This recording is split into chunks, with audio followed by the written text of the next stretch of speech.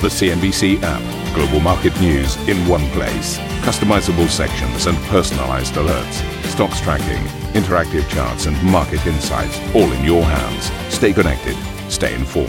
Download the CNBC app today. A very warm welcome, everybody. This is Squawk Box. Let's get into your headlines. Theresa May offers to resign as British Prime Minister in an attempt to get her Brexit deal approved, but the deadlock here in Westminster continues after Parliament rejects a series of alternative Brexit options. US stocks slip while Asian shares mostly follow Wall Street lower as the 10-year Treasury yield touches a new 14-month low. China vows to be more open to foreign investment as US and Chinese trade negotiators meet in Beijing for another round of high-level trade talks. Saudi state-owned oil giant Aramco buying a majority stake in petrochemicals firm SABIC from the kingdom's wealth fund in a deal worth more than $69 billion. At this hour, Lyft raises the price range for its IPO, putting the ride-hailing company in sight of a valuation of up to $24.3 billion. Buyer is ordered to pay $80 million in damages in another cancer case related to its Roundup weed killer. And Italy's former Prime Minister Matteo Renzi tells CNBC he's lucky he worked with Obama and not President Trump.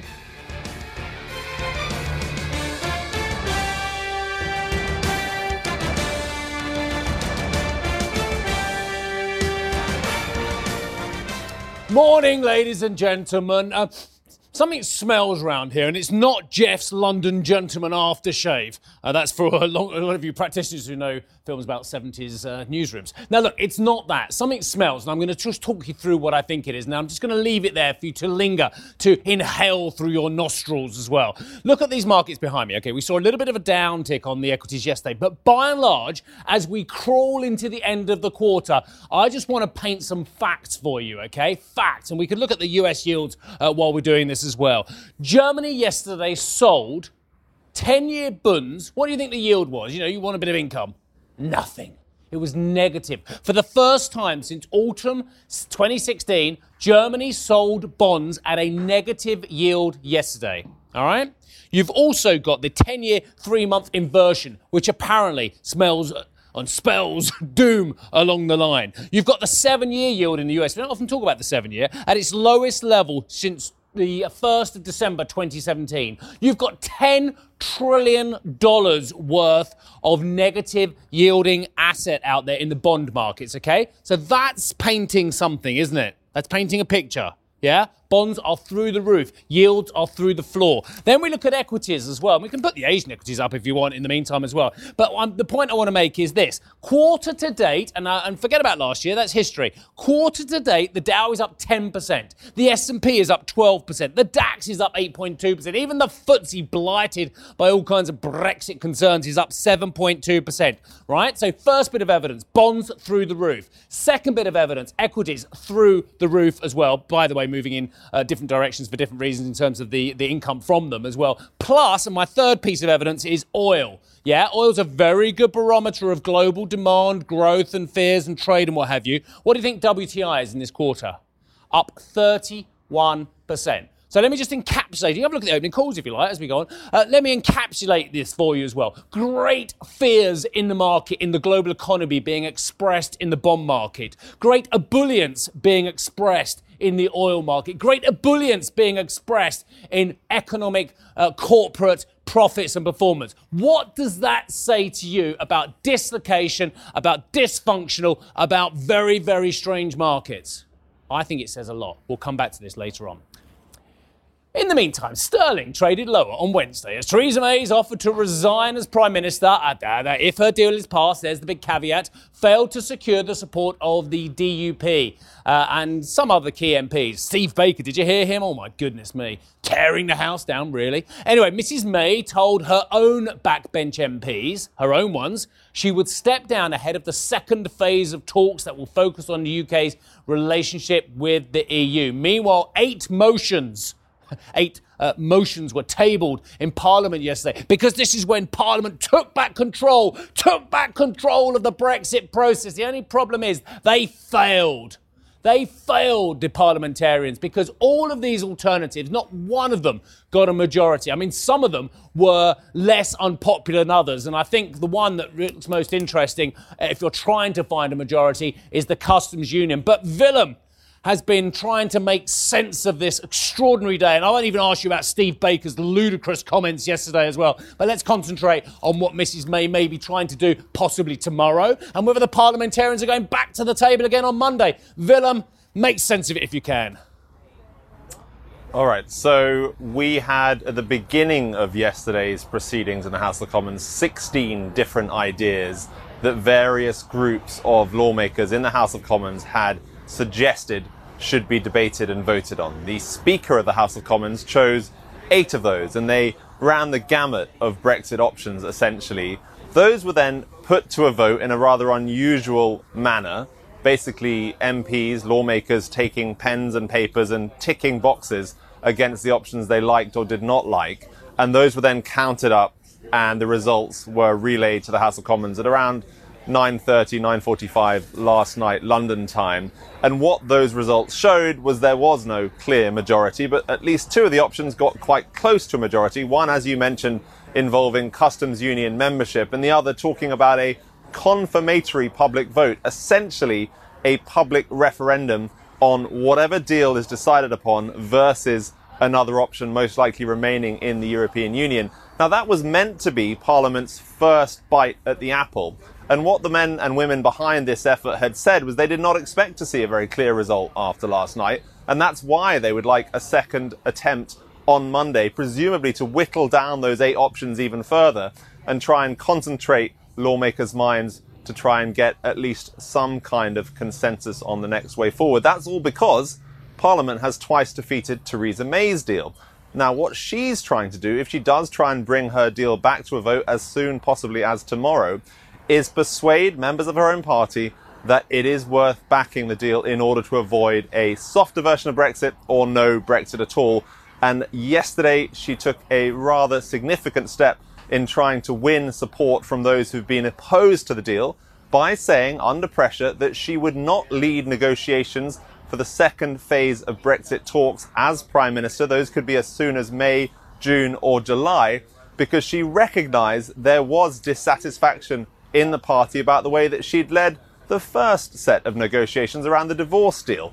And so by making that offer, she's hoping to win over dozens of Conservative lawmakers who previously voted against her Brexit deal. The challenge remains, though, that she has a very slim governing majority thanks to this small Northern Irish party, the Democratic Unionist Party. And they, after her statements last night, came out very categorically and said at this stage they are still not prepared to back her Brexit deal, once again because of the Irish backstop. We feel very fundamentally that the backstop in that withdrawal agreement makes it impossible for us to sign up to the withdrawal agreement. And you know what? I regret that, because we wanted to get a deal that worked for the whole of the United Kingdom, a deal that worked for Northern Ireland.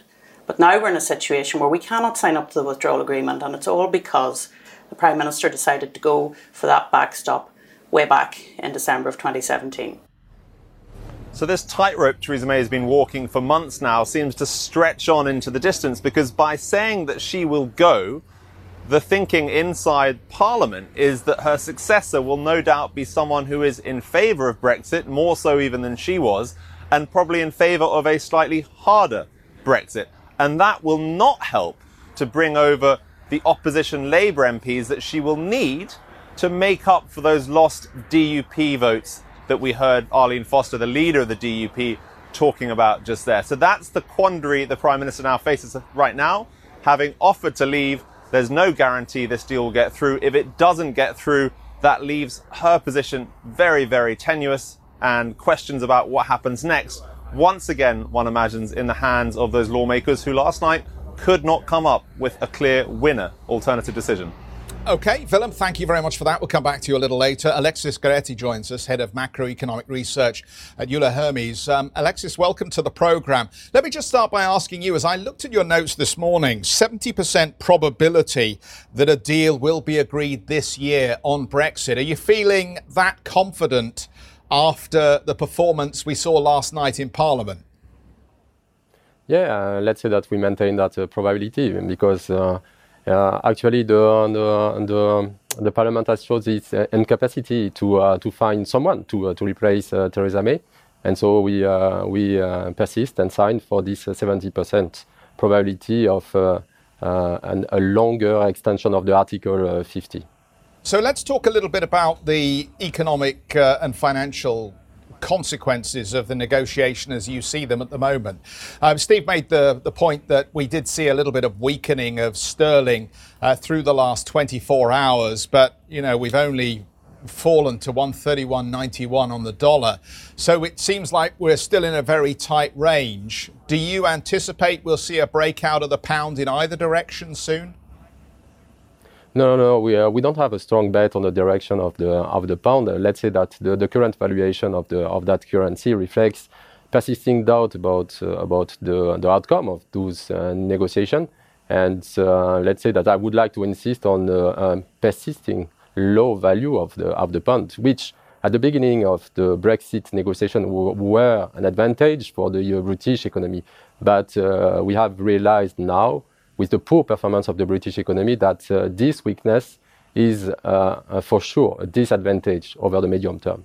Alexis, let me ask you about leadership change, because Theresa May, the Prime Minister, has put her job on the line if there's support for her Brexit deal. But it does raise the prospect that there'll be a different Tory leader. Perhaps Jeremy Corbyn can find a way to the leadership as well, the opposition. And the one thing that the market has been concerned about has been a Jeremy Corbyn government and what that would represent versus, say, all the uncertainty around Brexit, which is the worst case scenario for investors. How is that now affecting the fortunes if there were to be a leadership change? Do you think that injects another element of uncertainty?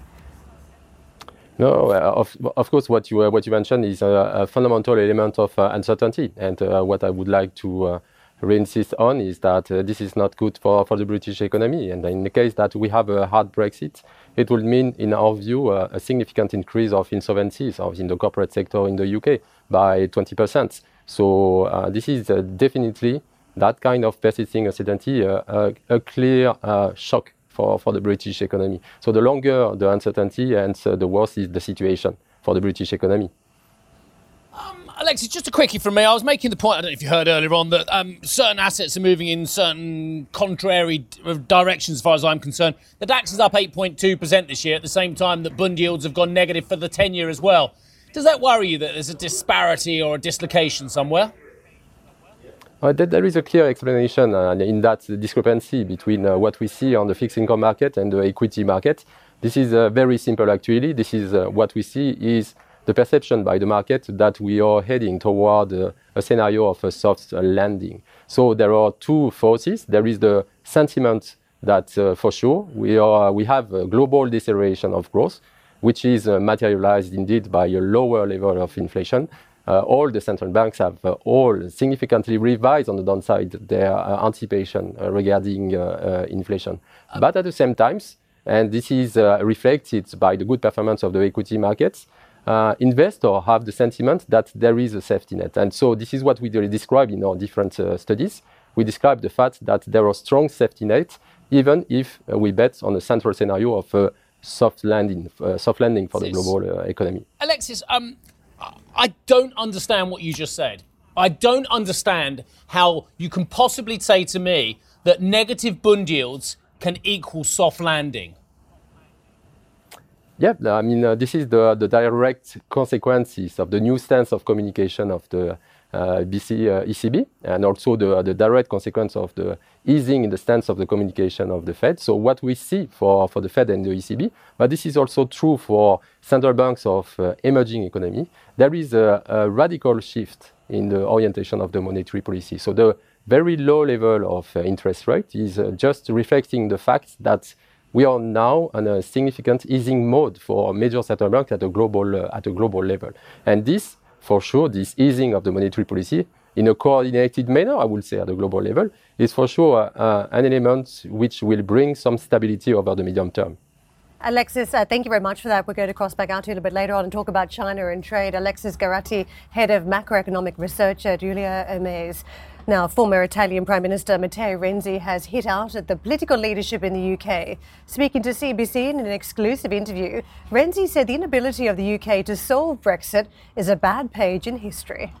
I grew up with a great idea about British politicians. I grew up with the model of Tony Blair and Third Way. I grew up with an unbelievable icon of Winston Churchill, one of the most important politicians around the world in the last 3 centuries. And now I see political leadership in UK not so great, not so high level. And please, this is true for Theresa May, but this is true also for the leader of opposition, Jeremy Corbyn. The inability to solve the problem of Brexit, it's a very bad page in the history of UK. Wasn't this the same man who failed at his own reforms in his own country and then left his job? He's now criticising the UK, which is going through its own reforms? Oh, well, you're elder statesman now, you right. see. So when you look at George Osborne or Tony Blair or Alistair Campbell or any of these people whose political career is in the rear-view mirror, right. They can pontificate at length like sages as to how it would have been done better in their time. But of course, there is a reason why all of them are history now, and that's because, quite frankly, they all had their nadir in their own careers. I think you're wrong. You've only got to look at the stability we've got in the Italian political scene to know that oh God, yeah, you've got Salvini and Di Maio. Yes. Yeah, anyway, we've got more of them. We have plenty more coming away with our exclusive interview with the former Italian Prime Minister Matteo Renzi later in the show. Coming up, the US and China resume trade talks today, but a number of sticking points remain. We'll have the latest from Beijing on those critical discussions after the break. And if you just can't get enough of Squawk Box, be sure to tune in to our very own podcast. You can head to cnbc.com, iTunes, Spotify or Google Play to have a listen and download today's episode. And for our podcast listeners out there, stick around for some more.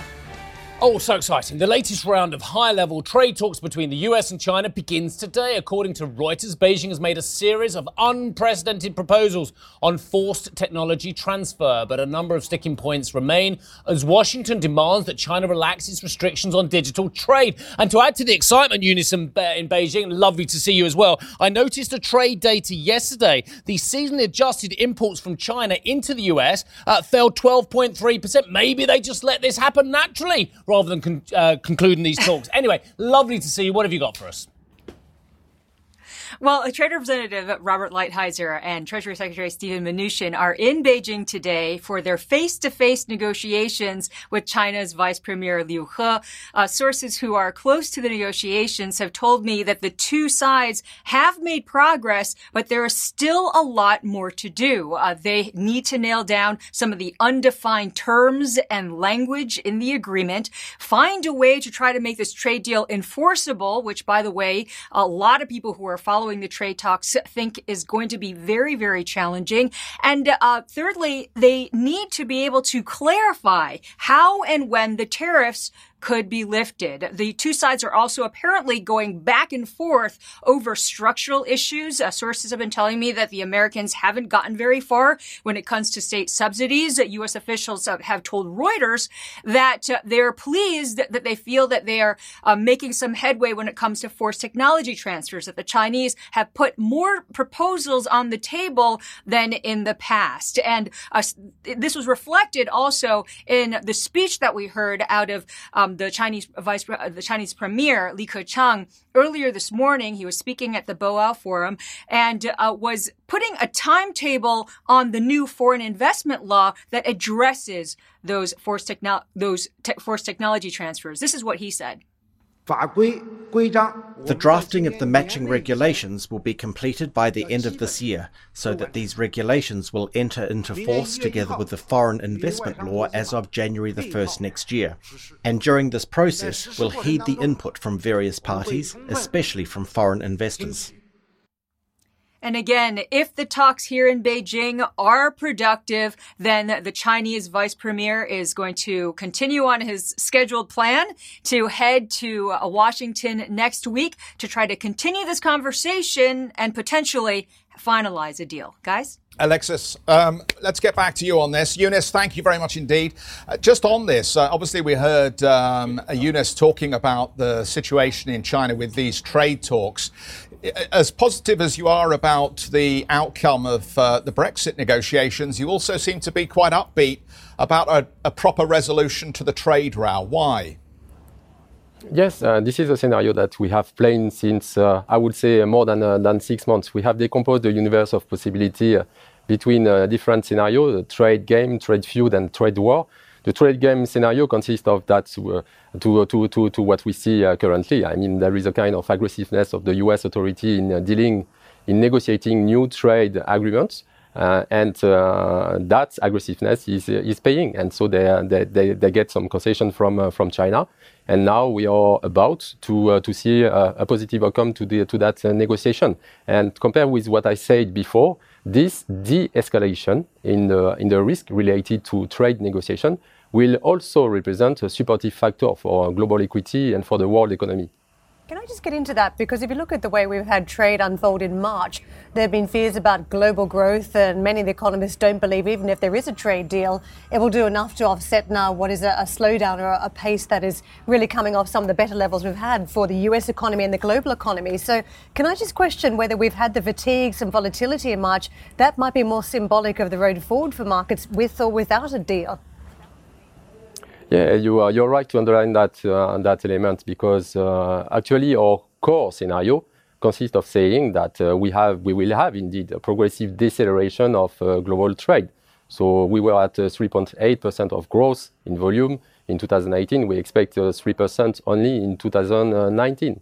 But again, I insist on the fact that we are in a phase of deceleration with a kind of safety net. And so that de-escalation will be a supportive factor. We have calculated that actually tariff contributed by minus 0.3 percentage points to the deceleration of global trade in 2018. But much more importantly, the element of uncertainty was contributing also by minus 0.45 percentage points to the deceleration of global trade. So the fact that in 2019 we will have a de-escalation of that element of uncertainty related to trade negotiation will represent a supportive factor for trade.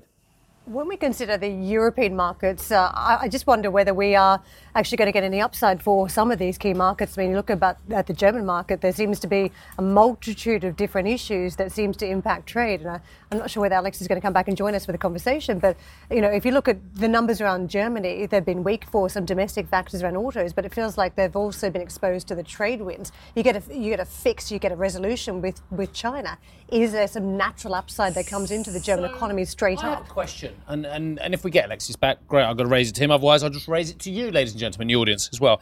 If the constructive view that Alexis had there, and let's go with it. Let's say we are constructive and that trade deal gets sorted out and that Brexit moves on, you know, one way or the other, and that we do calm down a little bit on these bond markets, what have you. What happens to the dollar? Because Alexis is constructive on emerging markets. We know that emerging markets have got more dollar-denominated bonds to refinance in 2019, 2020 than we've ever seen pretty much. As a cliff edge, as many people talk about as well. Do bonds sell off aggressively, and does the dollar rally? And if the dollar rallies, does that snuff out some of that emerging market ebullience? Well, this is where the soft landing or hard landing is the key, isn't it? Because the bulls for another opportunity to re-engage with risk assets would argue that the central banks do manage a soft landing, prime among them the Federal Reserve, which actually may have to cut rates this year. If it does that, that is what keeps the dollar under control and gives you the opportunity to buy that emerging market trade without fear that you're going to be squeezed out by a stronger dollar. It's just one theory. Thank you for listening to Squawk Box Europe Express. For more market-moving news, you can head to cnbc.com. Or join us again on the show with Jeff Cutmore, Steve Sedgwick and Karen Cho, weekdays on CNBC.